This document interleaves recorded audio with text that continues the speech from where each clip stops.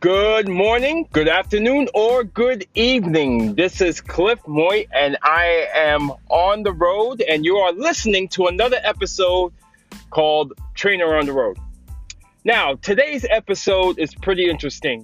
My wife just did a fantastic event last night where she had over or close to 100 women at a mastermind and creating such great energy amongst each other females, which I myself love to hear that from a distance. I love my wife. Me and her have done plenty of events, women events together. But at the same time, I had enough estrogen. I needed more testosterone. That's just my thing. But today's episode is very interesting. It's about fitness, and I love talking about fitness. I love everything about fitness.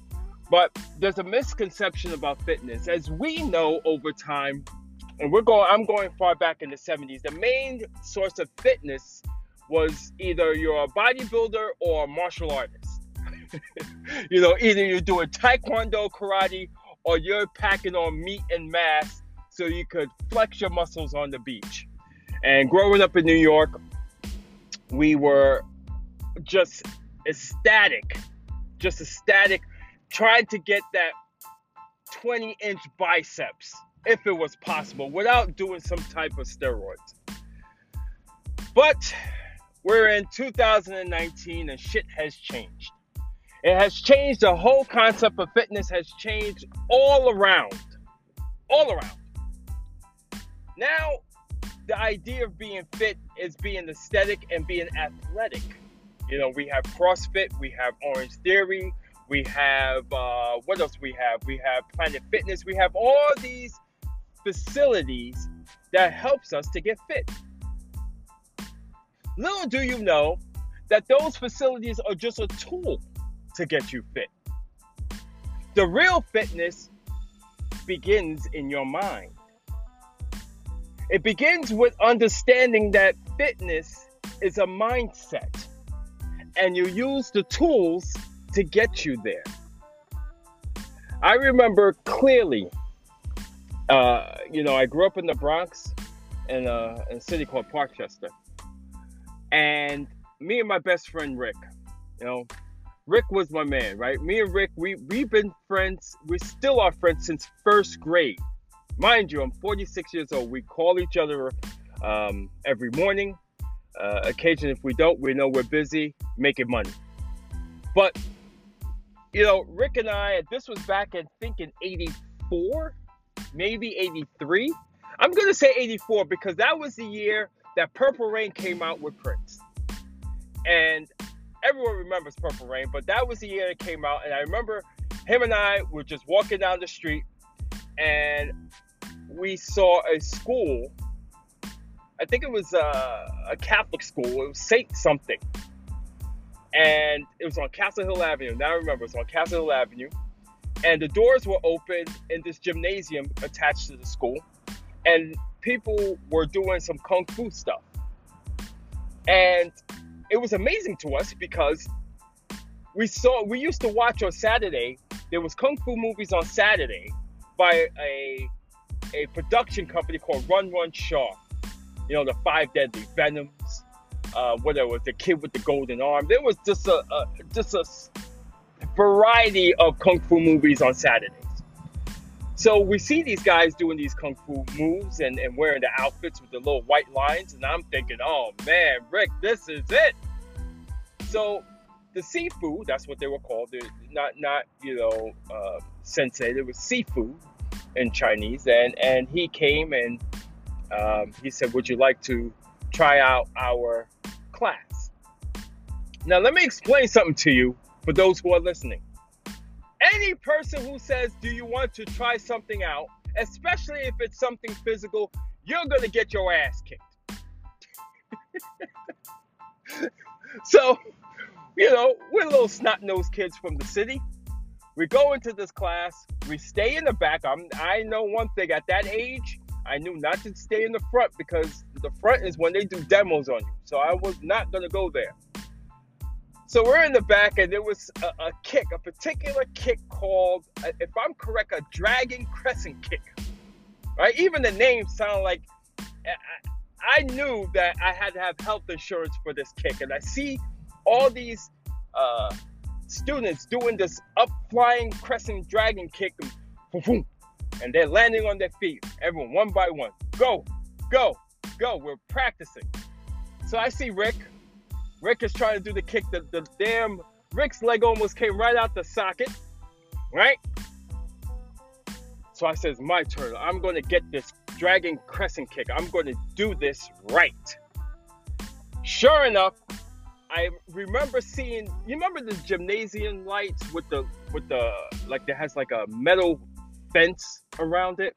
I remember going airborne, looking at this light, and I'm saying to myself, wow, that light looks pretty close. And then remember smelling the waxed ground of the plywood, whatever wood it was, that gymnasium wood, smelling that while my face is planted. Like in my mind, I wanted to do this kick, but my body said, no, you're not ready. You haven't practiced enough to get this kick.